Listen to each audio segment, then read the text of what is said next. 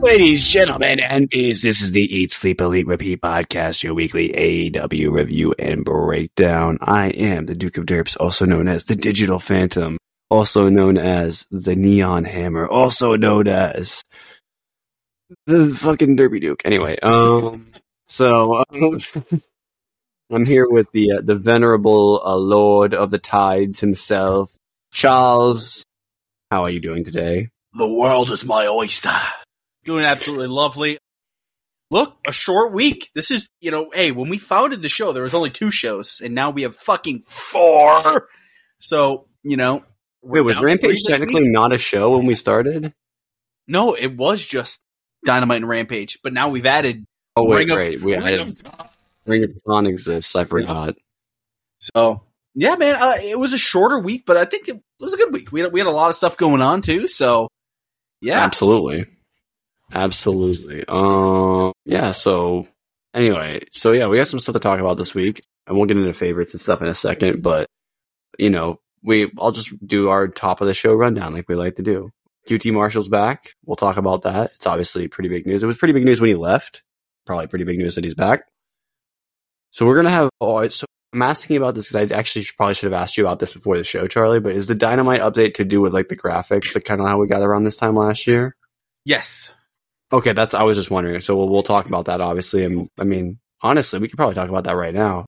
I'm excited for that. That'll probably be good, right? You know what I mean? Like, oh yeah, I'm always up for a facelift. And is there more information about it? Is that why we have it not as like an actual topic, or like? Yep. Yeah, we got a little more. Okay, well then we'll leave that as it is. Then I didn't know they actually put out stuff about it. I know they did last year, but you never know because it's just like new graphics. Okay, that's still pretty cool though. Well, Ospreay's done with his indie dates is usually an indication of people coming to AEW pretty soon, which we were expecting anyway. We had a date a while back on it, didn't we? About when should be showing up, and I think it was March, right? Was what they said. Yeah, that's what I heard. Anyway. No matter what, we got his we got his fucking Revolution match, but is he showing up this upcoming week? No idea. My guess right now would be I'd guess no, maybe Collision, but.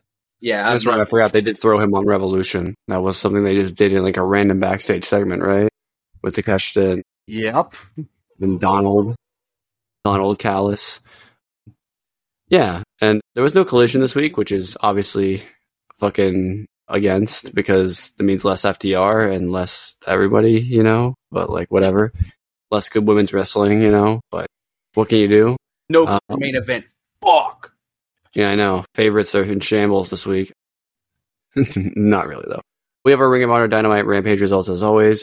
And just a couple orders of business to take care of at the top of the show. Whatever podcast platform you happen to be listening to this on, make sure you hit that follow into a subscribe button. And you hit us with that 5-star Frog Splash review. We got RVD coming back in next week. We had it a few weeks ago. Hopefully we get an RVD run, bro. I feel like the tides are turning. 420. Yeah, I know. So I'm excited. But I think it's still one-off dates. Give me like a solid 3-month run of RVD. Come on. Tag him with Hook. Anyway. They've been trying to make a tag team for Hook for a while because clearly they don't see a Hook as a single star. Anyway. Fuckers. Anyway. And yeah. And also follow us on Twitter. You can follow me at Bane Duke. That's BANEDUKE at O'Charlie with an X instead of an A for Charlie. At Eat Sleep Elite for the podcast. Hit us with your tweets and your messages about what you think. Let us know what you think about No Collision this week. I personally think, regardless of whether there was the NBA and they would have been destroyed, it was still a fucking horrible decision to just not run a show this week. Like, what? Like, No Collision. So what does that mean? Does that mean that, like, they just, all the people that bought tickets for that show just got refunded? Like, no, they just never booked one. Yeah, okay, no. Well, so just like I think next, God, it might actually be this upcoming week. Collision is actually filming the same night as Dynamite. I prefer when they just tape it.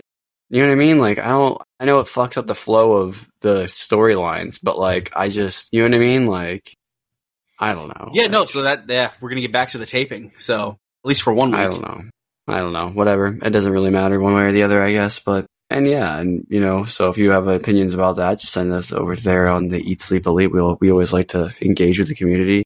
We haven't, done this, but we should do like upcoming, like we should send it out to waves for like a few weeks.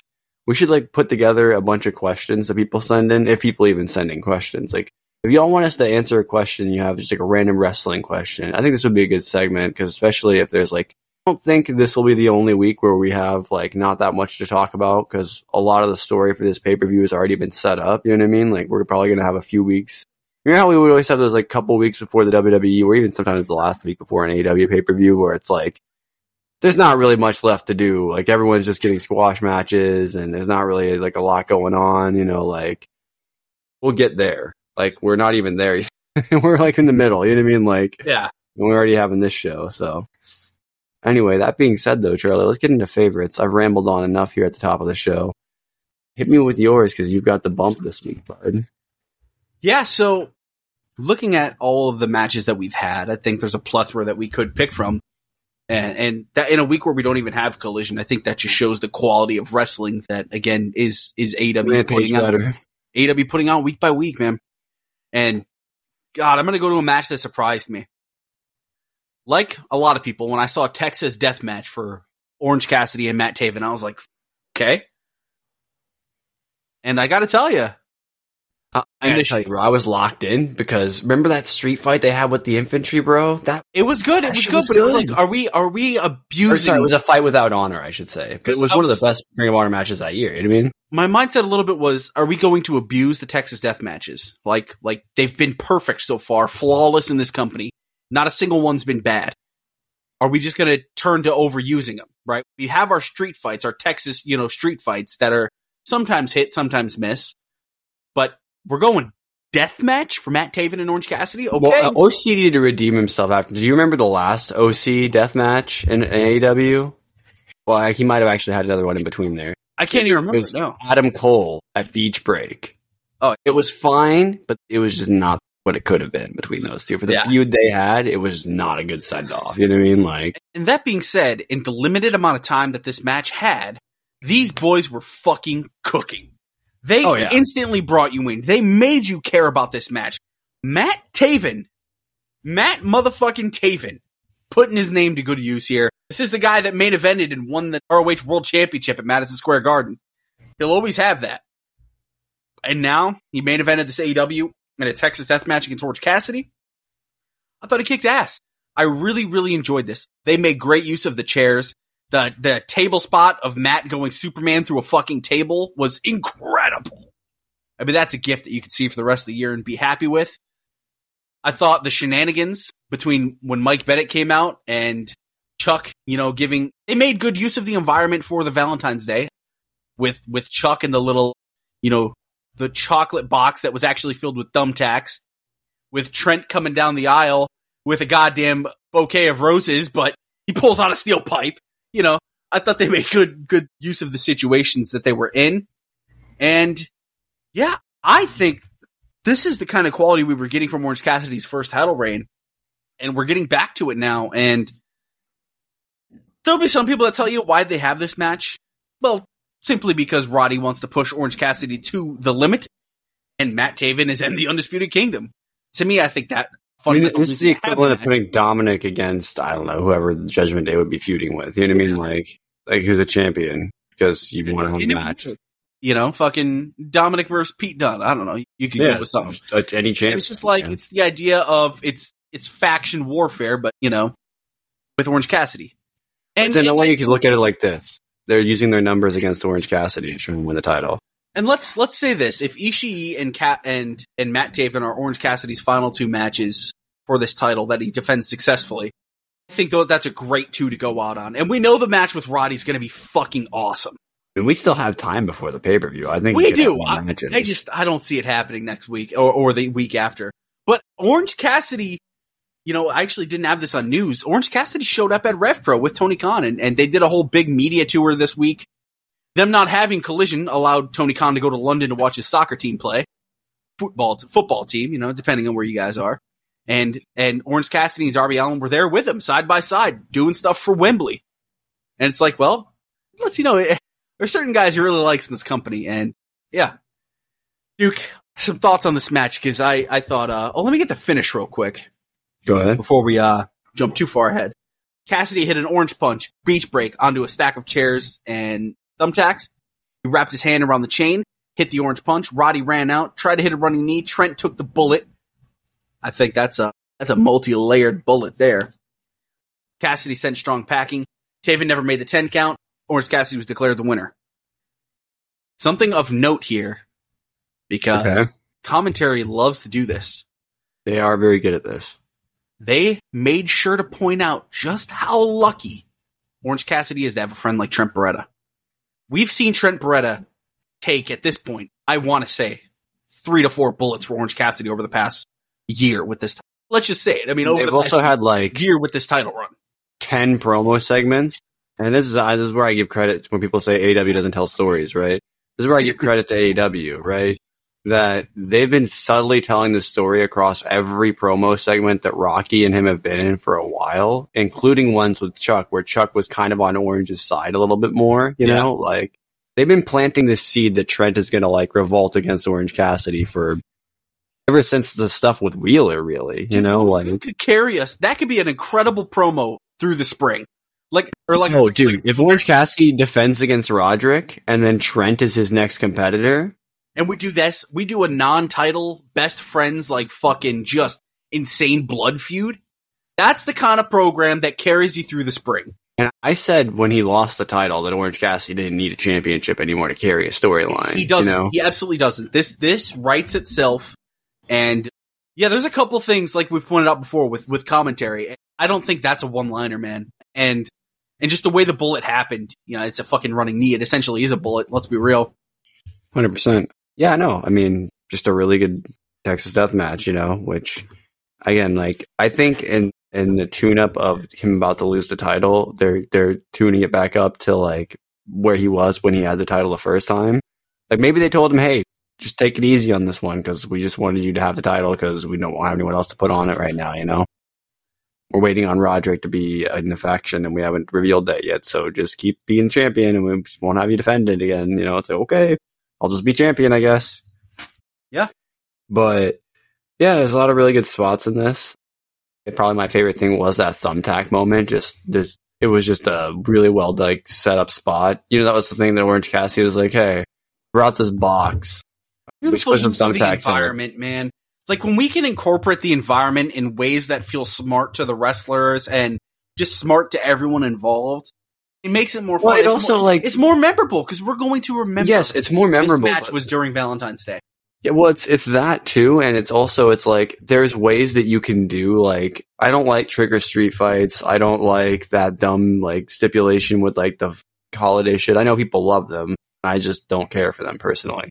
But this was a good incorporation of a holiday into AEW's more extreme. Because let's be real, over the last year, AEW, the thing that's defined AEW and all the hardship that they've gone through as a company, because of not really, like, experiencing the kind of growth we wanted to see from AEW, it's kind of gotten a lot edgier, you know? It's a lot darker.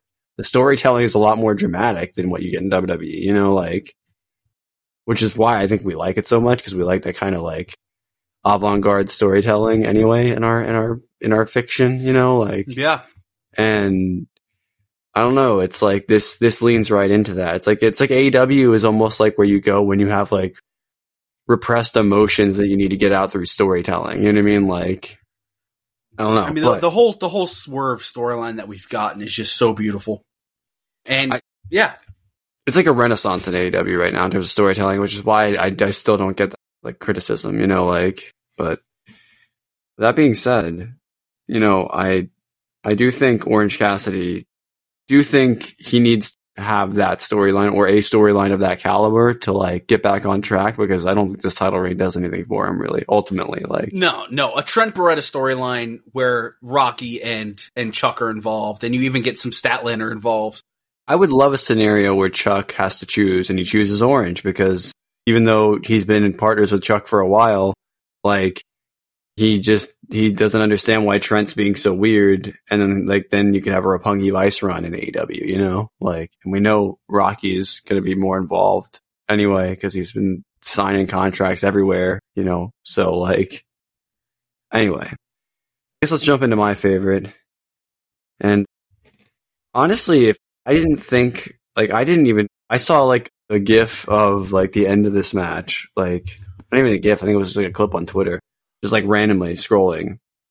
And I honestly would not have on paper thought in my head that this would have been my favorite this week. But we had a no disqualification match, which was essentially basically a ladder match, let's be real. It's just what they had. But they called it no disqualification, so I guess so they could get away with other stuff. Tables matches have never had, or not tables matches, ladder matches have never like been like, oh, you just have to like where the table spots come from with them anyway. But yeah, I think despite the bullshit that obviously happens in this match, it's unfortunate, for Jeff, which you have more information on and we'll get to after I go through my little spiel here. Which before I go off on that though, I will say, Sammy Guevara, just stop wrestling Hardys, bro. Stay away from them. It's not good. What did the Hardys do to Sammy Guevara, bro? What did they do? I don't get it, man. Anyway, jokes aside. Oh, by the way, I tipped Matt Menard was he on this whole episode of Rampage, bro? Yes. What a fucking guy.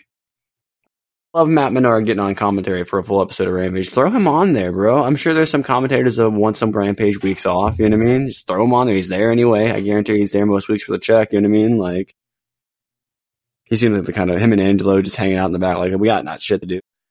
Them and Ruby literally not being booked on the show half the time. Ruby been getting booked more, obviously, recently with her whole Angelo story, but, up until they were involved in that, like, they were all probably just sitting backstage like, hey guys, and Saraya shows up, like, what's going on?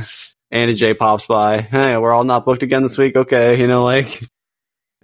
Yeah, Jeff can still go, man. I think this match confirms it. I mean, obviously he got injured, but like, that's not really his fault, obviously, in this instance. He looked fucking great in this match, though. And yeah, Swerve Sammy match was Guevara, good. Moxley match was good. He's cooking. And Sammy Guevara, I think, is firing on all cylinders. He had some good stuff, and his swanton off the ladder looked fucking incredible. There was a twist of fate off the ladder, which I think Jeff might have actually gotten a concussion on top of all the other shit that happened, No, not really, but this shit looked brutal, which I actually liked the commentary. I think it might have been Excalibur. Maybe it wasn't Excalibur. It was somebody on commentary pointed out that it was like a callback to when Sammy did that with the Cody match for the TNT title or whatever, which, God, still one of the best TV matches in AEW. Crazy. So good. You know what I mean? Bash at the Beach. Oh, what a show. Cody's last show in AEW. No, it was Beach Break, wasn't it? Not yeah, Bash no. Beach.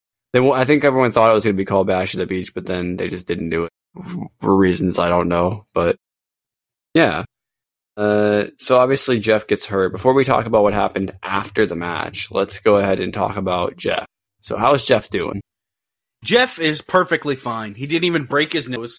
He just had a nose injury and there was no concussion. He confirmed this himself on Instagram Sunday. He was pretty much just posting about his concert that he has on February 23rd in Kentucky. So Jeff Hardy is A-okay. It just looks scary.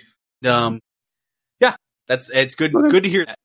Yeah, it looked fucking brutal on TV. So I guess it just worked out for the angle. If they want to shoot an angle between those two guys now, they have the opportunity. Obviously, that's not going to be the case, though, because of what happens next, which is Powerhouse Hobbs spine-bustering the absolute piss out of Sammy Guevara. At first we were like, do we want this match? Yeah, we do. These two are we do. Good.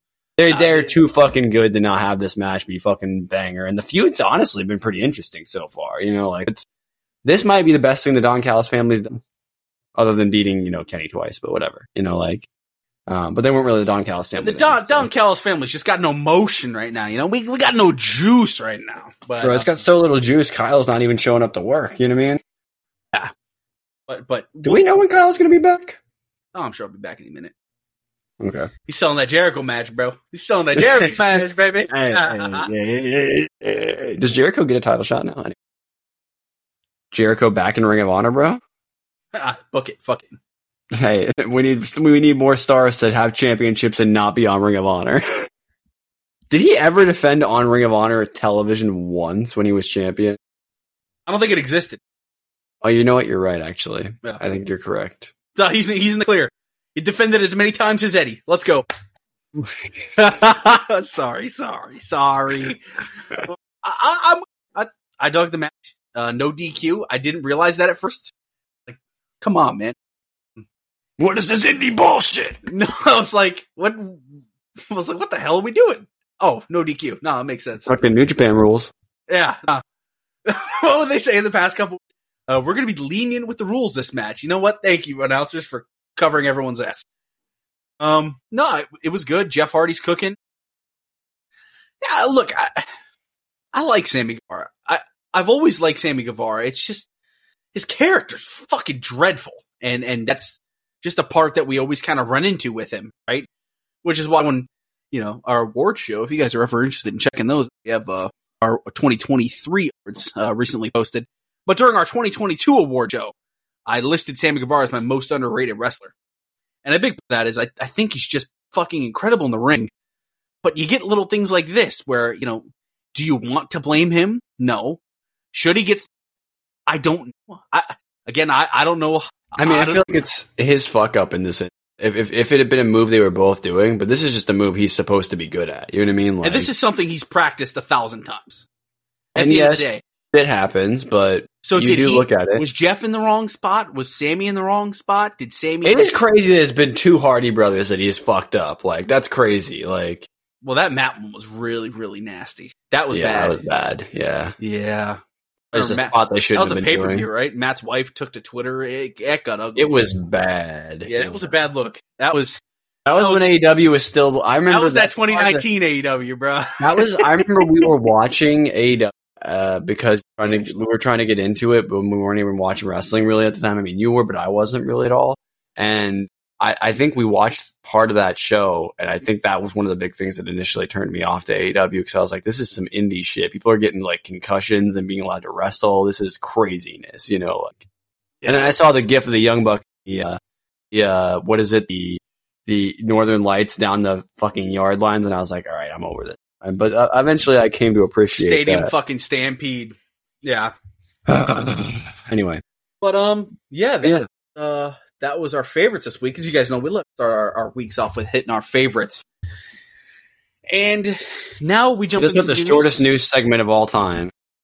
Yeah. Yeah. Now we jump into news where we don't have a shitload to talk about. But QT Marshall's returning to AEW in an executive role. He resigned from the company in November. He put out a statement kind of along the lines of, it feels like he didn't put out this statement. It was reported. But it's kind of along, it's too sports oriented. AEW is more like New Japan now. And at the time, bro, we just brought the rankings back, and he's back now? So what the fuck is this problem? Something's, it's more sports oriented than when he left. And it did rub me the wrong way a little bit when he said that. I was like, well, fuck you. I love what you did for the company and all that, but I don't want to be WWE 2. That's me. I'm not this is an alternative right anymore. That's fucking QT Marshall. Fucking QT Marshall is... Yeah. So Mr. Marshall here is back as an executive. Oh, his actual words were, the company has changed a lot since 2019 and is heading in a different direction, and I feel that it's best I do the same. We only get one chance to go all in. And that next Meltzer was talking about on the Observer Radio how Marshall, quote, wants to be a wrestling star. And he'd been doing his stuff in Mexico, and a lot of people at the time thought, is Cody going to help get him into WWE? And sure enough, it didn't happen. So, yeah, man, look, if he's here to help train wrestlers, and that's the reality of it, right? He's an executive. What exactly? 100 different fucking things. But yeah, let's stick to the sports stuff, though. If we start going back to, whatever the fuck was happening in November, I'm going to be a little upset. But obviously before the Continental Classic. Let me clarify that. But it's fascinating how the Continental Classic kind of rebirthed the interest in AEW in a way, because a lot of people, reason why it was considered the alternative for so long, and it's not that it's still not, but I think AEW's stance as the number 2 isn't quite so secure anymore. You know what I mean? Like, I think there's people, like, you see these companies making moves and signing people, and you're like, they wouldn't be doing this if they didn't think they had a shot. You know what I mean? Like, so, like, that's the thing that's been kind of worrying me a little bit lately, is seeing how many of those companies are making moves. You know what I mean? Like, especially WWE, because when WWE starts making a lot of moves, that's usually when AEW talent starts to not resign, and you know what I mean? And it's like weird stuff, like, yeah. I don't know. Like QT. I mean, I know we always like. Isn't there been like stuff that QT has been like suggested to have been involved with that was not great that was going on? Like, I'm sure. No, he's also had stuff that he was, and so it's just we're just gonna have to wait and see. I'm not beyond thrilled with this. That I'll leave it at that. You know, did we ever figure out what happened with Dan Lambert? By the way, God, I don't even know. Jeez, what? No, the entire faction just disappeared out of AEW. It was crazy. For the best. Now look at Ethan Page, fun babyface. AEW's Blackpool Combat Club is to wrestle at CML. Homenaje a dos leyendas, I believe is how it's pronounced. In other words, they're wrestling in Arena Mexico. They are facing Místico, Volador Jr., Blue Panther, and Ultimo Guerrero. So, cool for them. And they pushed a shitload of tickets the day after this was in. Like a shitload. I believe over 5K. And Willow Nightingale is also wrestling in CMLL. She's teaming with Tessa Blanchard and La Catalina, facing Stephanie Vaquer, Zosis, and Lueva, I believe. So, Stephanie Vaquer, again, she is fucking incredible. So, keep an eye out for that. And then our last little bit of news here, AEW Dynamite is to debut a new set following Revolution. Tony Khan took to X on Wednesday, and he wrote, AEW Dynamite is red, AEW Dynamite is blue. Until the Wednesday after AEW Revolution, we'll have a brand new set for you. He wrote Happy Valentine's Day. And then right after that, Brandon Thurston, I believe works for Fightful. Not 100% on that. I don't have his name pulled up right now. He reported, the tunnels are coming back. So expect the tunnels. It's not going to be the old tunnels. It's going to be new versions of them. And I got to tell you, I think they're coming out of a fucking spaceship like it's WCW. I think with having collisions set the way this, you can run these tunnels on Dynamite, have the shows. Right now, the sets are a little similar for my liking. I think AEW Dynamite was way too inspired by the new collision set because of how beautiful it was. I think there's a way you can make these tunnels work with their big fucking LED screens that they like now that they've become obsessed with. Give me a Daly's Place ramp in every arena. Could work, but no. I hold on. We don't need the tunnels. Let me clarify that. However, I think that was such a signature thing of OG AEW in 2019 that you have a heel and babyface tunnel. It's stupid, yes, but I think it worked for what it is. And I am perfectly content. Don't get it twisted. Wrestling fans love their fucking tunnels. They had them in WCW. I don't know if they had two tunnels, but they had a tunnel in WCW. They had there's TNA did the tunnel thing. This is a thing. People love it. And if good report from him. I love updating shit, man. Let's keep fresh. Like what they did with bringing Collision and how they had that shit organized.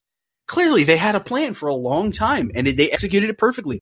Because Collision, day fucking one, felt a different show. There's a different vibe when you put on that AEW Collision show. And I think this having it's like the vibe different of sets SmackDown Live. It's crazy. I mean, like having different sets is fucking crucial for wrestling. It's absolutely crucial.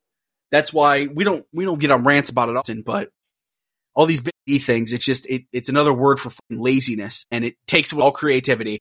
Which is why I say, shout out Pro Wrestling Noah for how beautiful their sets are, especially when they're at the Tokyo Dome. Actually, Japanese wrestling sets in general are pretty fucking good. Yeah, and Pro Wrestling Noah absolutely set at the most recent big show they had. So, shit like that, man. If AEW wants to, they'll do it. I hope Revolution has a fucking badass set. It should. There's no reason it shouldn't. Let's make every pay-per-view feel fucking cool. Little things. I think because we've had every year so far that we've covered, we had somebody come out at Revolution and as a debut. Do you think we'll do like the Jay Lethal thing or the Swerve thing with Mercy? I think she's the 13th. I think if it's a debut, it's... You know what? That could be the case. That's why I'm saying, like, is that like just like he shows up after the main event then? Like, If it's Okada showing up at the end, like, does somebody else have to win the title off Joe at that point? Like, that title's not going on last. It's going to be the titles. oh, true. Yeah. Well, sorry. Well, the co-main event then, but like, like the world title match. Look, Irv, against Okada, any of the three, right? So unless they want to just insert him into, maybe he shows up and tries to kick Danielson's ass, maybe we rekindle that. But yeah, no, I mean, you could have him show up anywhere.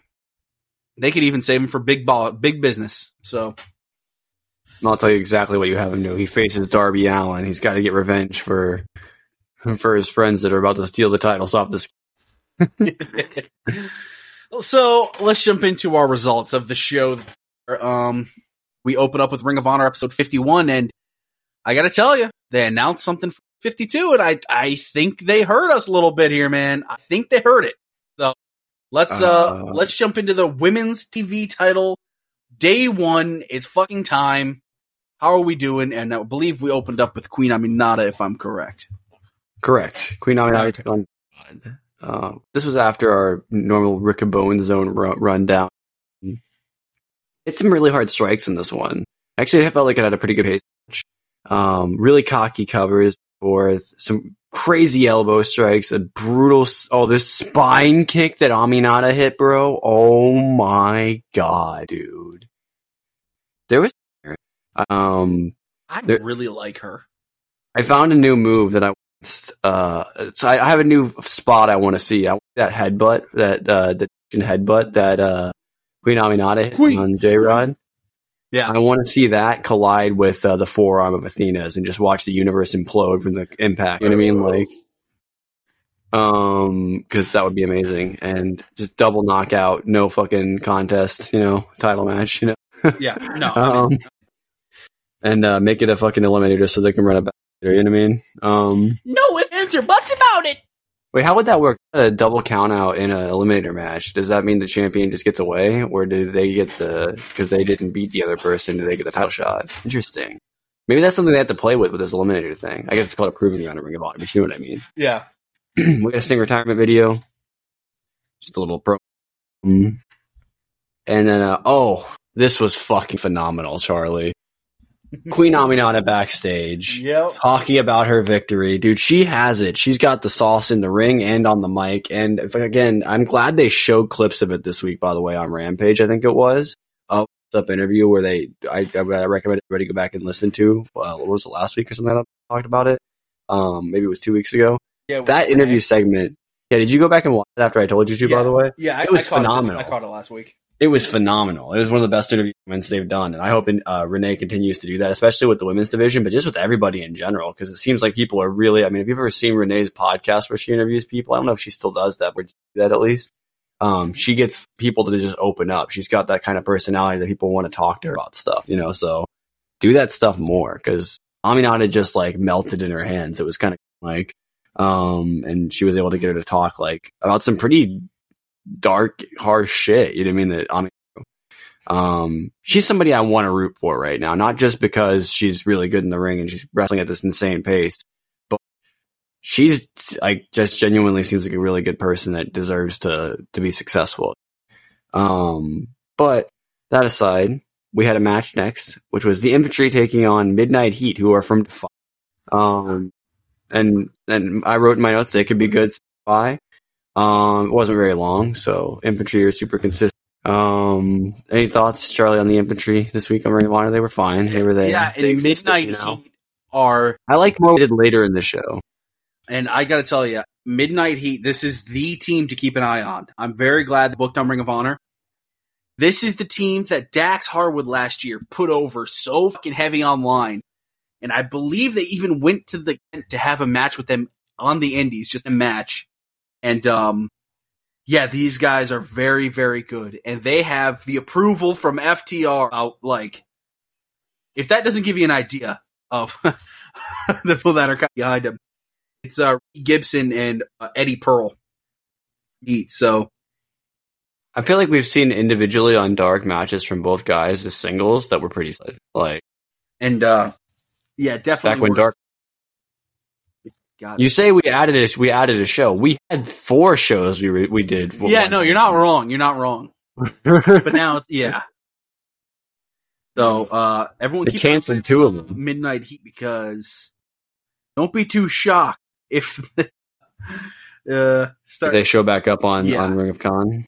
Hey, I'm down. They seemed interesting. We just didn't get a lot of time with them. But we did get, it's because we had another match come up to Charlie that, dude, I've been gassing this up because they've been doing a job with this lately, and they fucking delivered, Charlie. Holy shit. This tournament, if this is the quality we're getting for this women's tournament, Charlie, that we're building stories out months across, this makes me wonder, was he thinking about this tournament when he fucking started booking this stuff with Maria and Rachel? Like, was. Maybe he didn't know it was going to be for that. Maybe he thought it would be like for the world title or something. Like, I don't know. Tony Khan's a fucking genius sometimes, so I wouldn't put it like. But Charlie, we had a props to these 2 girls here because, first of all, not only did they have a really technically wrestling match that I knew they both had in them, but I didn't know if they were with each other. This establishes both of them, and they're both like pretty young in their careers in terms of wrestling, right? Like, I feel like I saw so much from Rachel in this match that I hadn't seen from her in a single setting yet. And I think Layla Hirsch established herself as one of the dominant, like, sort of like powerhouse style wrestlers that we're going to see on Ring of Honor in the women's division. I think they both established themselves as legit challengers for Athena in this match, to be honest with you. Like, very, very good. Yeah. I really enjoyed this. Sorry. I'm gassing up the women on this show this week because Ring of Honor has the balls to put 4 fucking women's matches on a show. You know what I mean? Like, and I would love it to become the regular because you know what? These girls can fucking work. Actually, let's take a look. 1, 2, 3. I'm just counting segments. 4, 5, 6, 7, 8, 9 segments of Ring of Honor this week were all women's segments. Build star, put new people over. I mean, that's having faith in your women's division. They should. AEW television would never do that. Literally never, unless they were doing a women's Continental Classic or something like that. Like, the only time we get that many women's matches ever in a week period. Remember, we tried to do it with the Owen this past year, and guess what? The women got fucking blonked off a couple of weeks. Remember, because they had to catch up match. I don't know what was catching up matches, but like remember there was a couple of weeks where we only got like 1 or 2 women's matches in the Owen, and we got like 3 in the men's or something. You know, like Anyway, but yeah, got the women this week. So a lot of storyline got done here. Rachel did a really good job of working her own arm. I don't know. Okay, I got to ask you, Charlie, because you know more stuff than me. Do we think Rachel's arm actually popped out of socket, or they just did a really good job of selling it? Look, she could have like the double jointed or whatever it is that some people have. Oh, like when like Alexa, that was one of the craziest wrestling moments of all time when Alexa did that shit. She could be able to do that, or it's just really good ears. I could see the doc being capable of being like being a doctor, but also capable of like, because he's in the wrestling business, of knowing, okay, I need to be able to perform on camera in moments when either scene work. And that if it was all smoke and mirrors, then they did a phenomenal job, and that's just more praises on the match. You know what I mean?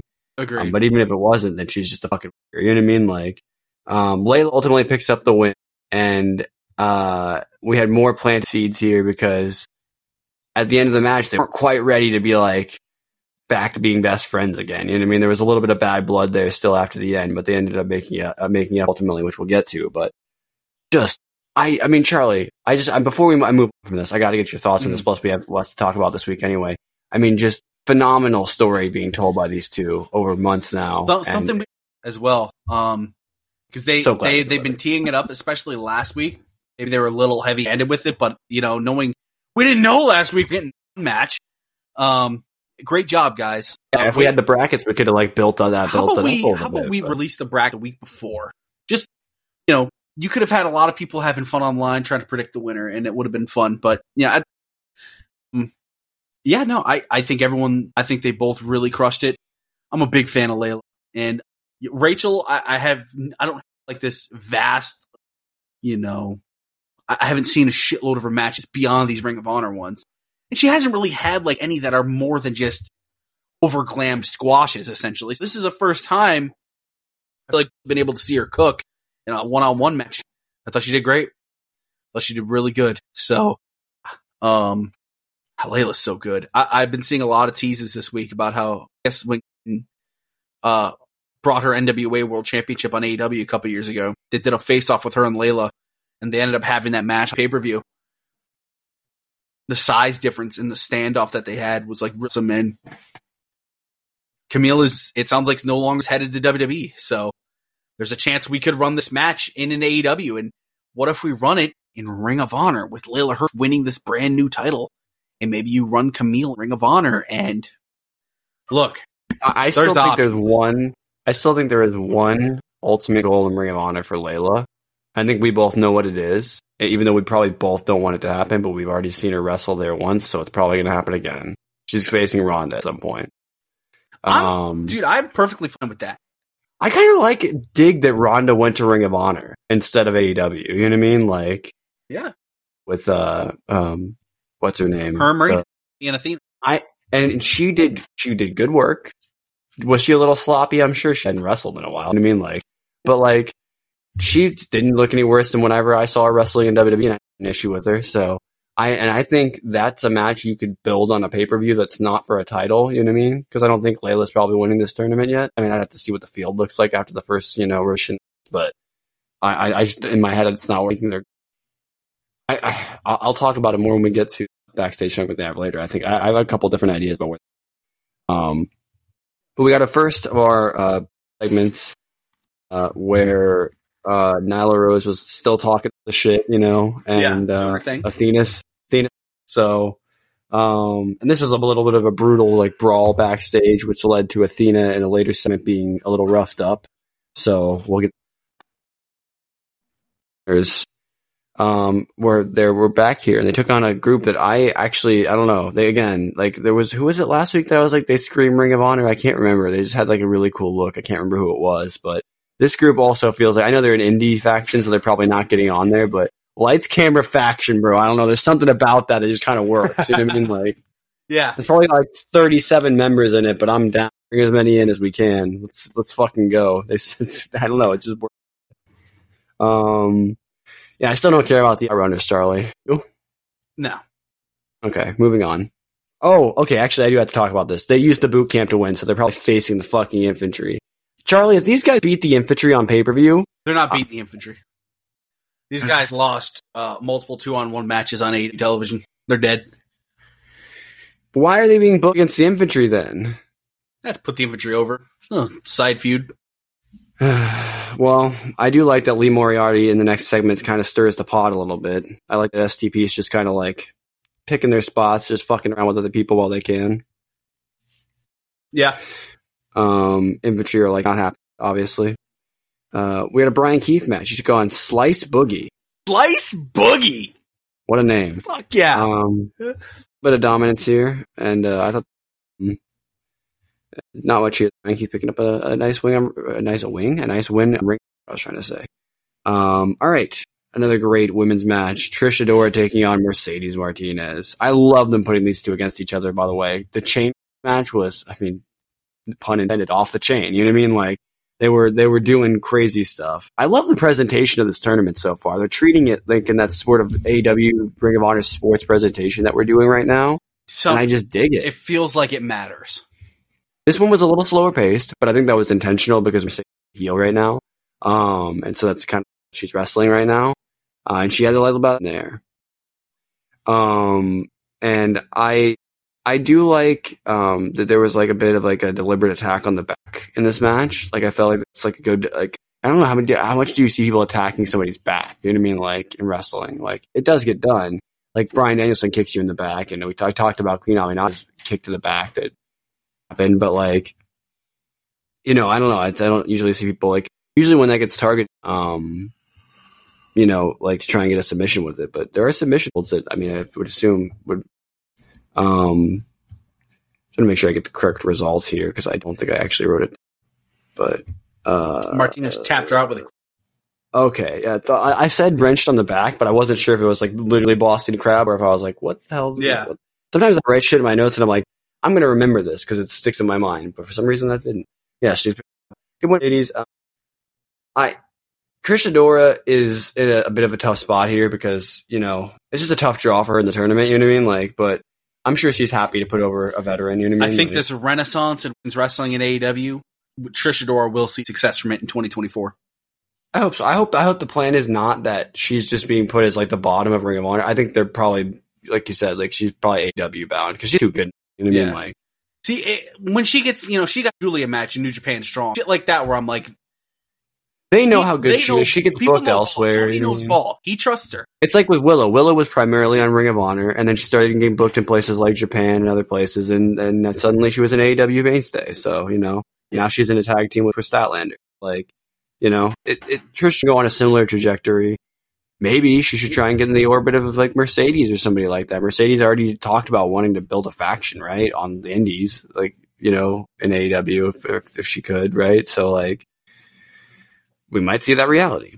Okay, so this is the segment I want to talk about. So Layla and Rachel talk it out after the match, and they're not like they're like a little bit like apprehensive because they're like a little mad at each other because I didn't really mention it, but Layla got a little aggressive, and they agreed to, and this is interesting, I didn't mention this, during the match they agreed not to strike each other, obviously, though. And Layla ended up having to literally put her away. Like she had to like, she hit her with her finisher, right, the knee or whatever it is, right? And she went down, but she kicked out, and she then got pissed and finished her. And so like they kind of had the air a little bit. And I think, Charlie, after this segment ended, after like Layla walked away, there was like a little bit of a heel Paul, you know, that look on Paul Ellering's face when he's like fucking evil, you know, like, yeah, I think I saw a little bit of that in her, dude. Ooh, okay. I think we might be heading toward a Rachel heel turn, dude. I'm down. I don't know if it's going to be now, but I think they've been slowly planting this for a while. And if they want to pull the trigger on it, if they see money in it, you know, potentially, as like the first singles feud for Black, I could see them having her cost Layla later in the and I don't know what you do with that, because usually in these kinds of situations you'd get like suspended or even whatever, fired. That's usually what they, but I don't know how they would work that. I don't know. But I do think that, it's still, I think, interesting that they're planting the seeds for Rachel heel turn. I feel like maybe potentially, maybe I'm just assuming that because Paul Ellering's usually heelish. Either way, the Righteous and Lance Archer took some guys, just some guys. Yep, who they were. To Annihilation here. And the infantry then backstage put the Outrunners on blast, basically said, yeah, quit using our moves or we'll beat you up. Basically. Yeah. You know? And they should. All right. This is a match I know you're probably going to want to talk about. Kenny King, who I believe you have been on. Or maybe I'm misremembering. Maybe I'm thinking of somebody else. No, Kenny's pretty good. Okay. Yeah, I think he's one that you've mentioned when he's been on Ring of Honor a few times. I know I remember the name for some reason. So it's either you or I know one of two.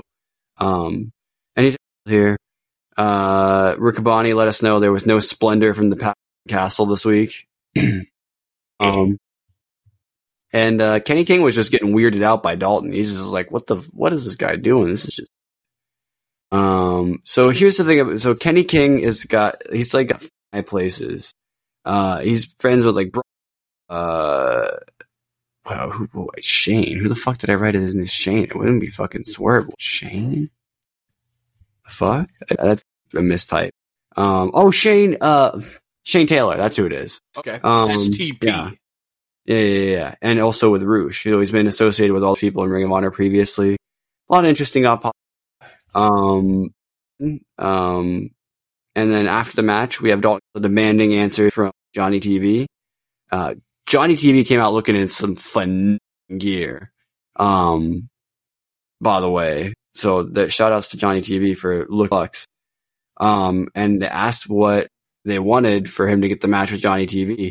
And Charlie, they want the boys. Let's go.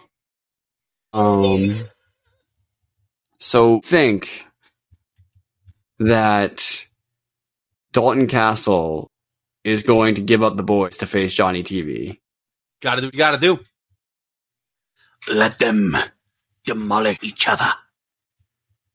Do the boys then betray Dalton Castle and like beat him up? Ooh.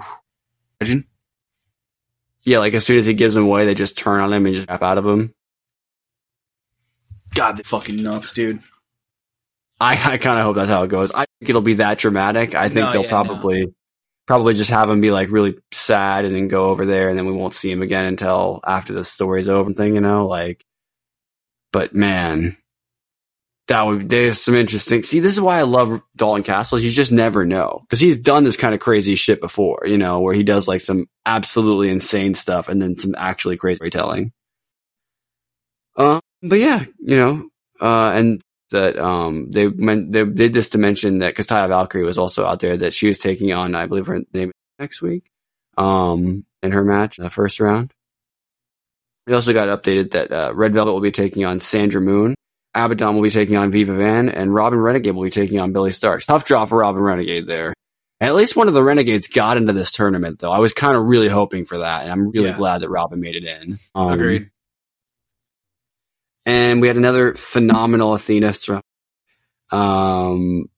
And basically the message I took away from this, she's got to send a message. And so, between her and Nice, and I've been saying a year of Ring of Honor needed to have something to cap it.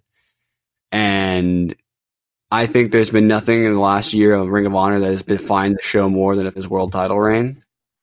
And I can't think of a better way to close that show, I believe I read somewhere it's a 2 out of 3 match as well. Oh yeah, I believe at the very end of the show, Nyla says that it's a 2 out of 3 falls tables match. Dude, that's a fucking huge match. So good on Ring of Honor for at least, hey, look where it's due. They it's a gimmick match, but it's going to be really good with these. They went out with a certified fucking banger. Who will we possibly get Eddie on the show? God only knows, right? But I would love a Eddie eliminator match or something. We know we're getting these women's matches, Billy Starks and all this other stuff. So, and now we look forward to. Oh, dude! If they throw this, because I bet there'll be people that tune in for the Athena match. I bet there's people following her stuff right now because they know how good she's being. Because it's got to be making the rounds how good she is at this point, right? Like, yeah. I hope so anyway. I hope she's not just buried on her. But, so we'll talk about the last match. We talked about the end segment. Diamante took on Charlie. I suggested a little while back, because there is obviously like a real life relationship between these two. You know what I mean? Like, did they play into that a little bit? And bro, Diamante at the start of this match says, I hurt you a lot more or hurt me a lot more than it's going to hurt you, or something like that. And I was like, oh shit.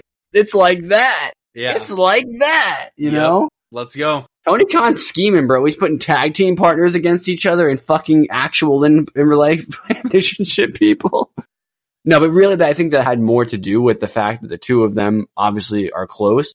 But then over the last few weeks have been like kind of trading back wins against each other. Like, if this is a story that they're building into the next pay-per-view, bro, go down, because we haven't seen anything like that in wrestling, I don't think, right? Have we ever had, like, other than like when like one of the lovers will go off and like date Bobby Lashley if it's Lana, you know what I mean? Like, yeah. But like, have we ever had anything where like two of them actually fought each other like that? I mean, I wonder if they're going to play into that. Like, I wonder if. Let's hope so, man. Let's seriously hope so. I hope it's not just a one-off. I hope. You know what? If it was just Diamante throwing that there, because I'm sure something like that, when there's not much going on for them, when somebody suggests something online, they probably about it. You know what I mean? Like, even if it's like just us, you know what I mean? Like, I'm sure that kind of stuff makes. Yeah. Like, and they probably were suggesting the idea anyway, because they've been doing stuff against each other. You know, there's always these small little things. If you go back over the last several times they've been in matches together, there's always some interaction between those two. One of them either tosses them out of the ring at the end of a tag match or something like that. It's there's one infamous one I remember, Charlie. I don't know if you remember this one, where Diamante literally apologized but still fucking got the win. And it's like, sorry. Yep. Yeah, sorry, babe. Sorry. It sucks. Yeah. Got to get the money. But I for them to do something with that, but I don't know. But they did a really, really good job. They had a fun match here. They probably know each other's arsenals inside and out. You know what I mean? Like, who's probably helping them more to review their shit than each other? Probably nobody. You know what I mean? Like, so these two just were like, Yeah, just give us the main event. We'll tear the house down. We had a great time, and then the Nyla Rose segment. So I think there was some really great action with the women throughout this entire show of Ring of Honor, Charlie. And just give me your thoughts on this Diamante Kira Hogan match, and we'll move on to delivered for sure. Fucking delivered, and can it sustain? Will it sustain that level of quality? Yeah, it's going to. It's going to. And I agree. I believe as well. I'm looking forward to seeing where we go next, right? So, any prediction for who will win this? I have mine. I think I could do. I think going back and forth on a couple. Part of me thinks it's still going to be Red Velvet. I don't know why. Now look, Bill's like very. I could see Billy too. You know what I mean? Like, I'm not going to be surprised if it's... But, yeah, we got options. What were you going to say? I think Billy Starks is winning this, dude. Yeah, no, I think it seems like the... not necessarily... Like the safe pick. Yeah, the safest, for sure. Because she's done a lot in the last year. She's like... It's like Sky Blue, her, Queen Aminata, a few others. Like, they just really put in a lot of work, and I think they know what they have in her. I think there was a real possibility she was going to beat Athena, but they just decided not to pull the trigger because they thought they could get more legs out of it. Yeah. Oh, great stuff from Ring of Honor. I love this. Take us into Dynamite, Charlie. Or the stuff on Dynamite we didn't talk about, I guess I should say. Yeah, so Dynamite, we're opening up with Jon Moxley and Dax Harwood. This is Dax's first match on Dynamite since April of last year, where he lost to Jeff Jarrett. Which, funny enough, I was at. Funny story. This is a hard one, and they beat the crap out of each other, and we're laying the foundation for the next, fucking super match between these guys, between their factions, between FTR, the Blackpool Combat Club. It's going to commentary teed up a lot about the Arena Mexico stuff and these each other. All right, BCC versus. All right, I got our blood and guts for this year. BCC versus FTR, Daniel Garcia, and Mark Briscoe. Okay, I'm in. That sounds fun to me. It makes sense, and Daniel Garcia can turn on them in the end and join the combat club. Yes, and we don't need it to be 5-on-5. It can be 4-on-4. Fuck it. Didn't NXT do a 4-on-4 once? I think it easily. Yeah. Everyone thought at this moment the tag would happen at Revolution, but it turns out we're getting the match next week. So next week's going to be nuts, by the way. Let's just toss that out there now before we get to the end of the show. And yeah, man, they pulled outside. It was just they were kissing each other. I mean, the Valentine's Day was in the mood, I thought it was really good, man. We got a 5-minute time limit call from Justin. And Moxley is a sharpshooter from that. And they just forth. Dax actually went for a headbutt, couldn't hit it. They countered each other and Moxley choked him out. Moxley never let go. Cash hit the ring, beat him down. Claudio, even the odds, dropped Wheeler with a neutralizer and applied the choke. I mean, dude. This is the shit we're looking for, I thought this was a really fun opener. I maintain that even though he lost this match, that's he's still fuck Jon Moxley, better wrestler, better wrestler, it's better. Dax better. No, but dude, it was really enjoyable, and I think it's shit like that we're walking away from being very content with the current story that we're telling. With BC versus FTR. Maybe we get a audio versus Cash at some. Don't be shocked if they have more than one match. Let's just toss that up, huh? Oh yeah, I think we could. I don't think Dynamite next week the end all be all for this feud. For Blackpool Combat Club, honestly, hasn't had many storylines that went less than a few months. Like they haven't. I can't think of anything they've done that lasts a short amount of time. Like it's been some time, so. There'll be times when like parts of the group, like Wheeler hasn't been on in forever. Like, we haven't seen him in fucking Felix. I mean, like, and like sometimes Claudio and John won't really be on as much. They all take time off. There was like, I mean, I felt like during the MJF feud, it was just Brian. You know what I mean? Like, yeah. And so following that, we go backstage with Renee, where Don, Callis, Kanosuke, Takeshita, and Powers Hobbs are there. what's next for the family after the recent success? Dallas said they're a victim of their own success. No one wants to face them. They need to look within the family to result in the best possible match. Will Ospreay, Konosuke Keshta's announced for Revolution. Shit, man. This is, I'm not kidding you, I think the best possible, the number one, numero uno, the best possible scenario, both guys involved. Unless Kenny was magically better, but he's not. Konosuke Takeshita and Will Ospreay will put up to the night. This is going to be... It's kind of cool that in their mind, Konosuke is like Kenny B, essentially. You know what I mean? He is the future of he's the future of professional wrestling. Whether it's in AEW or it's in Japan, that's to be determined. But you know what? He's in AEW for the now. And that would be the finesse of the century. He wrestles for like 2-3 years in AEW, and then after not really getting booked for anything significant, goes over to New Japan and becomes the world champion for 5 years straight. I'm perfectly... I would be perfectly goddamn with that. Because you know what? This guy's a future ace of whatever company he's in. So, if it's AEW, I'm totally down. This really rustled my Jimmy. I don't know about you, but I shit my pants. Oh, yeah, I didn't see this coming, so I'm just glad we're getting Will on the pay-per-view, because it means we're getting Will on weekly AEW. It means we're getting Will, maybe possibly Will, Okada, and Mercedes on weekly AEW television coming up for Revolution. It's going to be insane. Fucking God. Will Ospreay's here. Who wins this match? Ooh, that'll be fun. Will is winning. I loved Konosuke, but Will is 1,000% winning. Will, the guy who can't beat Kenny versus the guy Kenny twice? I mean, I don't know. Hey, it'll be a fun pre-show in a couple weeks. It'll be a fun pre-show. I can say it right now. Wardlow defeated. I think we have sound for that. Wardlow just staring at himself in the mirror. That's all that's getting him over right now.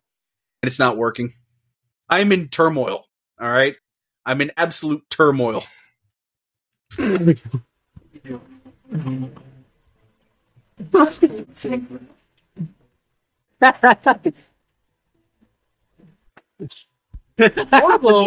defeated Barrett Brown. Wardlow defeated Barrett Brown. No, I'm done. There you go. We had footage of Private Jet earlier. Matthew and Nicholas Jackson are burning their CO2 fumes in the air, or whatever the fuck it is. They're wearing their bloody suits. They're getting into a Hummer. Bro, imagine getting out at a fucking airport in a bloody suit. How'd they pass security? You gotta beat the f*** out of that thing. All right. Adam Copeland, Daniel Garcia. This match resulted in a no contest. Brother, I was eating good today. I was eating good in the neighborhood. I thought these guys... the best part of this match was the guy that Edge... Dude, by the way, fucking Adam Copeland turning heel in this match, by the way. Didn't see that coming. Fuck that kid. No, the guy with the sunglasses, he had fucking backup sunglasses? What the hell was that about? That was the best part of the match. It was the best part. And you know what? Adam Copeland, these had some good chem. Like, they were really good together. The Cope Open. Daniel Garcia was not just another casualty, guys. Are we going three-way at the Pape? I don't know. To be determined. This was the number one contender of the championship. No, we can't do that with two different angles on the same fucking show. No, I don't think we are. I think we run this back on Collision. If not next week, the following week. This, to me, screams Collision main event gets the win clean. And but he's putting over Garcia having another match, right? Unbelievable dragon screws by Garcia. Of course. The STF he sank in was really good. There was an impaler that was awesome. Daniel Garcia was worked on his injured arm. I should say Copeland worked on Daniel Garcia's injured arm very. Copeland at one point charged for a spear, and Daniel kicked him in the fucking head. Went for a jackknife pin for 2, and then Nick Wayne and switched way down. Christian Cage hit ringside. Patriarchy hit the concerto. They went to deliver the concerto to Daniel. Copeland returned in house with a chair of his own. Cage cowered in the corner. Wayne delivered a low blow on Copeland. Nick delivers the Wayne World. Kills hits the Extinction Lariat. and Christian hits a concerto to Mr. Adam Copeland, holds up the TNT. And I wonder if we'll see Beth Phoenix in AEW. I could see it one day. I don't see why not. She feels like she's one that should have come back. She didn't even have to retire. You know what I mean? She was just like, wrestling for women kind of sucks right now. Bye. You know, like. Yeah. That's literally what she did. One of the best women's wrestlers in women's wrestling at the time. And she could have probably gone over to Japan, had like a really long-term career there when, you know, Japan was popping with the women's wrestling, you know, like. And not that it's not still now, but when it was really starting to. Nah. I'm sure it's the money. You know what I mean? Like. Doing her thing. Yeah. She said, nah, I'm just going to go be Edge's husband, you know, or husband, excuse me, wife. Samoa Joe. Burt Phoenix. Hangman on Page and Swerve all that stuff. Brad Phoenix. I got to tell you, I thought that this face-off didn't work for me as much as the most one at place. I don't know why it didn't work for me as well, but, you know. I think they don't really know what they want to do with this yet. Is it going to be the two of them or two caught up with each other to win the championship, or is it going to be one of them is more focused than the other and that costs the other one, but it costs Joe more? We don't know pieces there. Like what you just said, there's pieces to that sound very interesting. I just don't think it was executed properly. Like, I think if we read it'll get clearer as we get closer, I think, maybe. I think clearly right now they're trying to position Swerve to be in, like, your mind who's going to win, what he's going to be or not, you know? They just didn't get that across quite perfectly. You know, I'm not sure why that didn't connect, but I knew where they were trying to go for, but it didn't land, you know? You know, I think if we read this on a piece of paper of what this promo was going to be, I figured like, this will probably go over well. I just don't know if it was executed, you know, the perfect way, and that's okay. I don't think it didn't take my wind out of the sails for the upcoming pay-per-view by any sense of the, you know. I mean, how could it? These three are going to have a banger no matter what. And the crowd was really into Joe, man. That go home line was fucking beautiful. He said, you know, both believe you're pinning each other, but he's Samoa Joe and he's whipping both your asses. That's why I'm saying Joe isn't a heel, man. He's a fucking babyface. The crowd loves Joe. Like, Joe. Yeah. Oh. We get the new Wet Ink, Timeless Tony Storm, new feature motion, whatever you want to call it. She covered up put a knife through it. She helped Deonna Purrazzo nurture her bosom of brilliance and heat of talent. Purrazzo bit the teat that fed her. Somewhere along the way, Purrazzo thought she was just an extra. Storm asked, what do you do when you can't change the past? You kill it. All right, Kylo Ren, calm the fuck down. Place at a tattoo parlor, and she put a dagger through the bird, which I thought, brilliant fucking touch. Let me tell you this. There's going to be people online that are like, you guys really doing this fucking feud over a tattoo? Dude, this is just another prop in the story, and you know what? It's a fucking metaphor for what's happening. This is just another, you can name X prop and X story, and this is the prop they're using for this one, and it fucking works. Because it's tied into their past. This is a multi-layered story, and I really, really like the build. I really like the build of this feud. And we're finally doing the fucking, it's Mariah's wrestling NJ. I believe we're going to finally do the Mariah and Deonna Purrazzo match. Not next week, but the week. Yeah, I thought this was a fun little, little shindig, if you will, right? So, Deonna Purrazzo was asked what her thoughts are, and she just said, she talks too much. You talk too much. You never shut up. Yeah. It makes me think of when CM say that to everybody all the time. So we're going to see that Deonna Purrazzo clip on Botchmania, of course. She's going to be interesting, the talks too much segment. You talk too much. You never shut up. Matthew and Nicholas Jackson defeated Top Flight. They're in their suits. The match itself was pretty solid. Top Flight worked all of the high spots, which I think is going to benefit more for the heel characters that the EVPs are playing. And hold on, I gotta say something really quickly. Why do the Young Bucks get to walk around with Darby Allin and Sting's blood on their suits, but when fucking AR Fox does it for like 2 weeks, he gets fucking dropped in the faction? I don't make the rules. Pain. That's why. Fucking pain. You want to know why? Because they're the EVPs, not you. I'm not AR Fox. If I was, this podcast would be, God damn it. It hurts because it's true. Even that motherfucker would be like, yeah. God damn it. that dog and him podcast, what they are. But even like Excalibur fucking hates these guys, talking about how they ruined their reputation. Shivani's scared shitless of them, and Taz is applauding their work. We need to clean this place up. No, the Dynamite commentary table is so chaotic these days. It's kind of essentially. Gary's hit a Spanish fly on Matthew. Nicholas managed to take Dante off the floor. Matthew tried a feet on the pin's rope. Rick Knox caught it. That son of a bitch. You're gonna lose money for that one, bro. Nicholas argues. Matthew hits a pop-up punt kick low. The Eve are gonna get the victory. After the match, Siobhan went to the ring to conduct an interview. They said they're undefeated this year, and that makes them the top unbeatable tag team. He puts over how great Top Flight were and said they're the number one contenders now, even getting their own graphic. Shivani said Sting is not there due to their heinous act. Matthew cuts him and said, that's a breach of contract. You're publicly disparaging the EVPs. $1,000 fine. Got a problem with that? They shove him down, and then they calms his brother down. They go to pick Shivani up, and he's in a fucking... I thought, dude, there was a second. I thought they were going to fucking hit the EVP trigger on him. I was like, oh no. But then there was a part of me that's like, getting rid off Collision? Look, bro, I'm sorry. I got to be honest. Darby with a baseball bat. And then Darby goes off about, the original mission statement of AEW, change the world. He begged the Bucks to get hired, but saw that they saw nothing in him instead of hiring their shit California crew friends. Thank God there's an EVP around with some brains, and he's not talking about Kenny. We get a Cody Rhodes chant.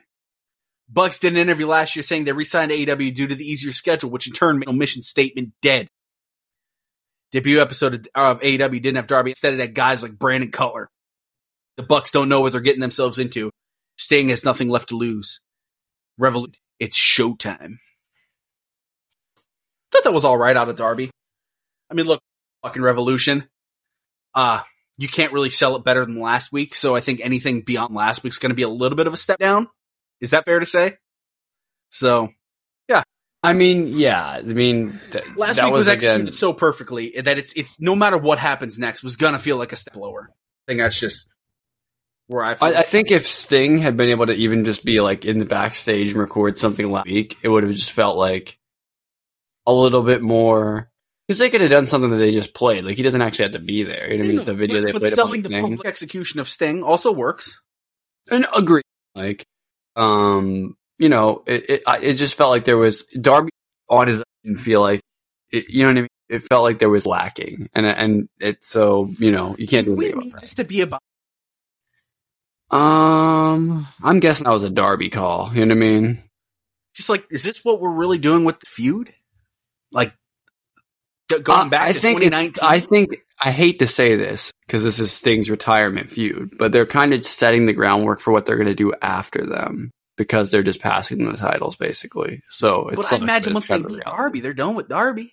Darby's going to Mount Everest. No. What they're going to do with other people, not even with Darby. Yeah, that's fair. I just, I don't know. I wonder what other people. The next contenders will have a similar mentality to Darby around this angle, but like it wasn't a complete miss, but I was like, is this what we need the original mission?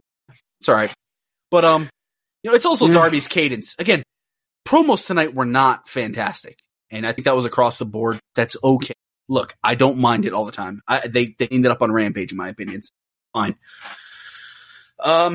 Renee's backstage at the Bang Bang Scissor Gang Lounge with the Bullet Club Gold and the Acclaimed. I'm already over this group. They have merch goal, but they have yet to test cohesiveness as a group. Daddy Ass and Austin Gunn took the interrupting other. I think there's an audience. I think they're loving it, so good for them. I'm starting to agree with the people that say Jay White was buried into the gutter because he kind of. I think it's only going to feel like it for weeks. God, I hope I'm right. I really do, because if this goes beyond fucking Revolution, well, fuck, I'll jump into that too. But he went for the world title. He had a beautiful Continental Classic, and if this is just a temporary program to them being trios champions, I'm cool. Perfectly cool. I don't see with like Okada and Will Ospreay coming in as good as Jay White is. I just don't see him fitting into that world title scene for a long time. I'm okay with that. He doesn't need to be in the world title in 2024. Let him be the trios. Let him do his own stuff with Bullet Club Gold. Let him run Collision. I'm cool. So Willow Nightingale takes on and defeats Scott. Stokely joined commentary. They argued about shirt colors. Taz owns orange, which that Willow kind of immediately hits a cartwheel out of an Irish Rip. She hit Blue hit a Dragon Sleeper, but Willow escapes. She pounds on her in the corner, and then she chases her back in. She does what now? Hits a pounce on her. We jump to a commercial. We come back. They're fucking out. Blue hits a thrust. Willow goes with multiple clotheslines in a row. Corner hip attack, big boot, nice spine buster. Blue avoids a doctor bomb, hits a DDT for a near fall. She's taking the Dragon Sleeper one more time. Backed her into a corner. Blue missed a kick and was scheduled or was launched with another bounce back inside. But Blue slides through. She hits with the cheek Nando's kick. Corner power bomb for 2. Code Blue, visual pin. Hathaway distracts the ref. Willow recovers and hits the dumb for the victory. Stokely already showing off. She's here to help. I like this pairing. It's okay. We've kind of grown out of this slot for the women's matches, but this is just one of those spot, and it's a pretty solid match. Say it. If this somehow makes anything on the show, at first I was in my head, I was like, oh, women's tag team pay-per-view match, you know what I mean? Probably pre-show. If it even makes it that far, it's PTV, you know what I mean? Like, no. Well, Julia she's hurt, so we got to figure that out too. Oh wait, Julia's injured? I didn't know that. Yeah, okay. Julia. Oh yeah, I guess I kind of forgot to put that in news. Julia Hart and Yuta are both injured. Unsure of their timetables. They could be back next week for all we know. But that's why they've been gone like the past 3 or 4 weeks. So keep an eye out for that. Maybe, there's options. Jump into Collision, Rampage, where following the Don Callis and Sammy Guevara and Will Hobbs and all that, Renee's interviewing Pince Nana and Brian Cage. Brian Cage is no sauce. Charisma vacuum. Cage is a real wrestler and Hook is not, was basically what was said for 45 seconds. Private Party said they're the future AEW World Tag Team Champions. They start bragging on being a top 5 team in the rankings. They introduced Cheesecake. I don't believe them. They've never been even believably gonna win those titles once. Young Bucks put them over before. Maybe. It's gonna be a wild. I think we're getting a meaty Young Bucks right. I don't think we're fucking pissed. I will stay until the day I die. That was the wrong call at that time. The Young Bucks should when they did. It really hurt fucking tag team division when it happened. But they were so scared of being called, WCW and only booking themselves over. It in turn fucked themselves over. But some fucking Cody. It really hurt. The Young Bucks should not have, yes, a year down the road, I'm totally cool. I hated it. Tony Khan should never have allowed that to happen. Let's be real. With either parties. You should have just been allowed to win championships. And we're just trying to be too nice. And I think it hurt him at that moment. No, let's keep it a buck. They've learned they weren't trying to be nice. They didn't want to have fucking people saying that about them. They didn't want that reputation. So they were trying to be nice and put on this. It's not about being nice. I think it's it's all motivated with a break about their, they don't want to lose that. Because say AEW doesn't work out and they have to go back on the indies. The other wrestlers aren't going to want to work with them if they're known like that. Yeah, it was a very interesting moment. Claudio, what am I thinking? Your wife's. If you would have told me, I was about to say, never mind. John Moxley looked a little taken aback by that one too. They're going after FTR. What the fuck was this, John and Claudio? If Brian, dude, I almost said Brian Cage had a better promo. I didn't. I held back. No, Claudio can cut a better promo than him. Yeah, 100%, but this sucked. Life's glutes. But I will say, Orange Cassidy not cutting any promo at all is still than Claudio. Renee interviews Ruby Soho. She was interrupted. Saraya, she kept calling her. She knows she's been setting her up. Harley Cameron does a bit from The Simpsons. At least an absolute lunatic is led to believe. Cool. I mean, look, I don't think that hurt anyone involved. Again, that thing for later on Ruby in the Row. This was 4 not great segments in a row, though, for being just honest. I was pretty excited following the opening match, and I was like, huh.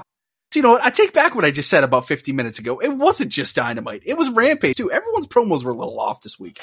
But Ruby and Angelo bring us back later, so just hold that thought. Dustin Rhodes, Ross Von Erich, and Mark Von Erich defeat Hit, Romeo Cruz, and Shimbashi. Dude, the vibes were high. Matt Menard put it over a lot. This is the first time their family teamed together in like 40 years. Look, the Von Erich following the Iron Claw, I'd sink my teeth into it, man. I think there is a demographic outside of your fans watching now that would be interested in watching the Von Erichs, and that's not something a lot of people don't possess. Basically, no one in the fucking wrestling scene outside of The Rock possesses right now. So, take that information what you will. There's something there at the Von Erichs, and I would come to AEW. You know what? I don't know how it would work. I don't know how we'd get there, but you know who I'd put them? I think there's something there. So, If you, House of Black doesn't put other people. Yeah. So this is cool. Look. Oh wait, we can't do this, Charlie. We can't book Malachi and no singles matches in another year. We can't let that. He has to wrestle one before. Fuck, it's already fucking March almost, and he still hasn't. Fuck. We're gonna get a random Malachi and Sammy Guevara match and have to shut up and like it. Queen Aminata defeats Anna Jay. Okay. Yes. She finally got her first singles win in AEW. Yeah, it was an ass versus ass. Yeah. Queen Aminata is so far above Anna Jay in the ring. And I don't think they got to stop putting Anna against these chicks like her and Sky. I don't think everybody realized. else. And I'll tell you this. We've, without completely burying her, we've said before, Anna Jay's a little behind certain people in the ring. Queen Aminata, she only been wrestling a couple of years. Last year, she went to Japan. Look where Queen Aminata is today. Guys, I don't know if it's this simple, but you know what? If Jack's going to Japan anyways, and if they're still a couple, let's send Anna to Japan. And I don't think it's the end all be all. It's going to be a fucking savior for her. Look, and I'm not here to say, oh, Anna Jay's horrible. She's not. Does where she's just watch the match. If you've seen this match, you know exactly what I'm talking about. And it's that simple. She's not a bad wrestler. And I don't want to sit here and say, oh, Anna Jay sucks. But we're not here to fucking bury people. But no, and yeah, that headbutt in the pinfall. Let's fucking go. What an indictment for Anna Jay that Queen very new here. And to be fair, AEW has documentedly known what they were going to do with Queen Aminata for a while. Really realized it, you know? But she's getting over based on the ring talent. But Anna Jay is now below Queen Aminata on the card. That's what this means. You know what I mean? Like, Anna Jay just had the big victory at Homecoming. She fought for the Battle of the Belts, and it was a bad match. And now this, where she didn't just look one step behind, man. Like, she looked like 4 or 5. And the infamous Britt Baker match, where she just... could she benefit for some time in Ring of Honor? That could help her? Maybe, but I think with Anna Jay, she needs the excursion. And if Jack's already in Japan, look, man, are all proof. Mariah May, this is 3 people in the past year. It's proof. And you just gotta want it. And I think Anna wants it. So we just gotta wait and see. But Anna, again, this is an AEW homegrown. Like, this is someone they care a lot about. And her being gone for a year would impact. Like, that would be a big deal. So, but it's just sad that she's the least successful of the branched off Dark Order members. You know what I mean? Like, even the regular Dark Order, they kind of are more of a mainstay on the show than she is. You know, 10 is a main part of the LFI faction. You know what I mean? Like, it's like she's the one that struggled the most, and she kind of had a little bit of a spotlight in the JAS, but like ever since that's been gone, they have, like. And I slightly worry next week when she wrestles Mariah May, it's going to be obvious again, just how run circles around her. But yeah, let's talk about the positive here with Queen Aminata. And you know what? She got a fucking victory. It's about goddamn time. She is the Women's Wrestler of the Year in AEW in 2024 so far, and she's finally got. You know what? Fuck. Renee interviews Willow Nightingale, Stokely, and Chris. Talk about Willow's win on Dynamite on Wednesday. She's upset Stokely cheated, and I think that fits with Willow's character. Chris took responsibility for Stokely's action. They shook have, and this team will continue. Cool. I think that was very in line with their characters, right? Agree, yeah. They seem to be, like, on the same page, but, like, Stokely could still fuck it up, which I suspect he will probably at some point. Angelo Parker and Ruby, they kind of have a moment together. They actually set it up kind of cool. They're like, we never get a chance to talk to each other, so let's just book for TV time. What happens? And I think that kind of works for me. Make a date. Rink next Wednesday night. Saw someone wrote, it's not like either of them work on Wednesdays, so damn. Man. Come on, man. Fucking got him. I made that same joke earlier in this podcast. Bang Bang Scissor Gang defeat Dark Order, Jeff Jarrett, Jay Lethal, Satnam Singh. And you want to know how they didn't give a shit about this match? Because the first 5 minutes. That's tough. What are we doing here, man? This match was a fucking it was a dumpster fire, dude. It was a fucking dumpster fire. You were going to say travesty. Yeah. Please. Don't let this go after. We had a Monday Night Raw opening match on this. Dude, not even good. You know what I'm looking at my notes right here. You know what? I wrote 4 fucking things. You know what one of them was?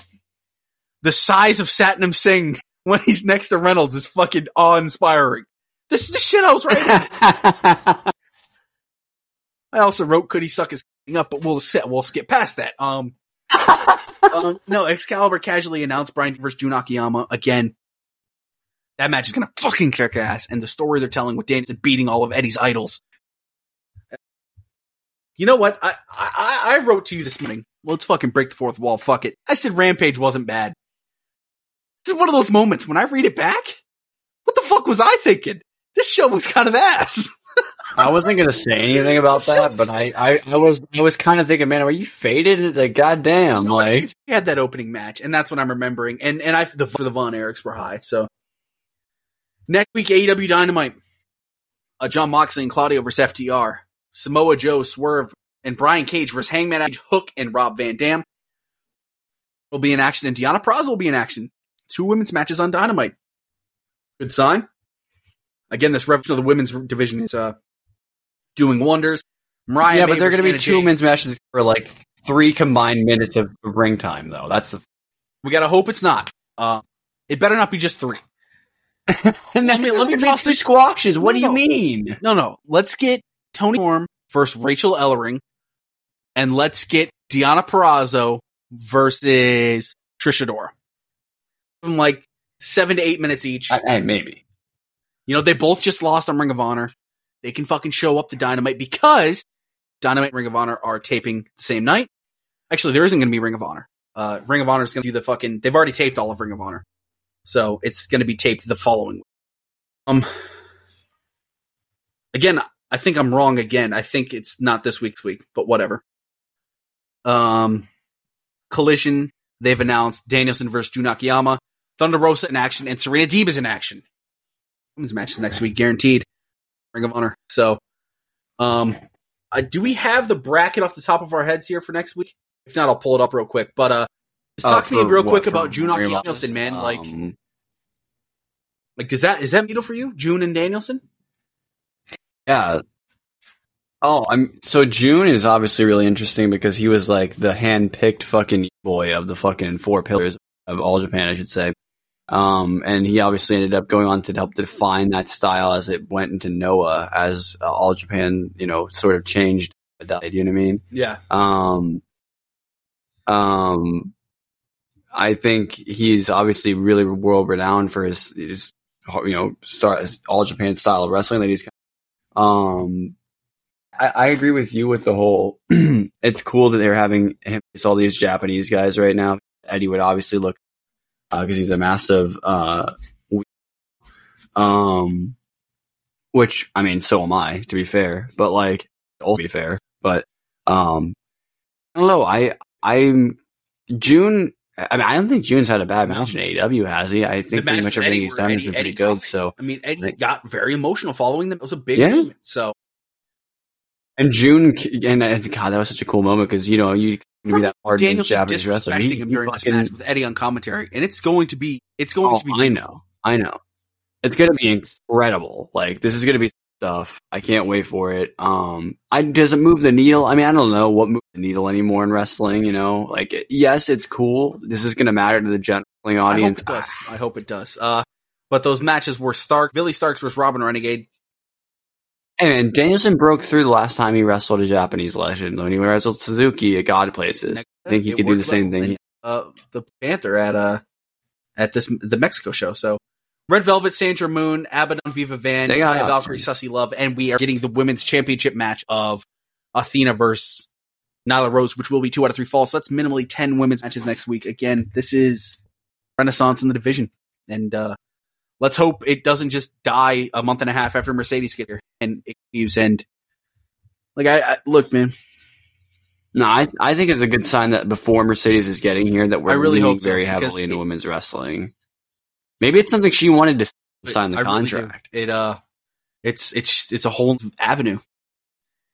Like Jade was such a star, and she, what if she pulls the ultimate swerve? What if she comes out on Big Misses and says she's signing with WWE? That'd be crazy. She also had a fun little note this week. Bailey was reminiscing about their tag title run, and she goes, "Just wait till you see wrestling for next." And it's like, I can't wait, man. I can't wait. That'll be it for us, guys. This is a little bit of a shorter week, just like last week. Again, no question this week, and yeah, well, we had some fun stuff to talk about. A lot of. I'll probably put that in the title. The Renaissance is among us. Fuck it, I don't know. The Stark family has arrived. The Lord of Winterfell. Anyways, Optic. Fucking COD's getting sued by. Yeah. Vladimir Putin's assassinating his fucking political rivals. Going down right now, man. But you know what? Wrexham beat Notts County. So, footy up. Let's go, boys. We'll see you guys next week for our second to last show before Revolution. It's not next week we're recording Revolution stuff, is it? It's not. No. I'm faded. We got the show first on the 28th. All right. Wow. It's March 3rd. It's coming up fast, guys. Revolution's going to be busy for us, and hopefully we see the Billy Goat showing up in AEW pretty soon here. Poof! I need Gabe Kidd to follow. Let me just toss this out there now. If for some reason the beginning of the show was all fucked up, I'm sorry. The server shit on us. But if you stuck through, you through. No, I think as long as you have the audio bite beginning, I think it should be fine. Okay. If there's a bit of an awkward cut in what Charlie says and he doesn't quite start picking up where he left off, just understand completely it got cut off because it cut off in the middle of the sentence for me. Fucking and Charlie didn't even realize it did cut off. So I hope it might have picked up all my words for all, and you guys will never even know what we're talking about. But you know what? Thanks for sticking around for the show. We'll catch you guys next week.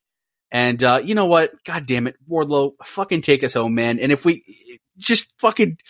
You beat Barrett Brown, Wardlow. You beat Barrett fucking Brown. Thank you very much.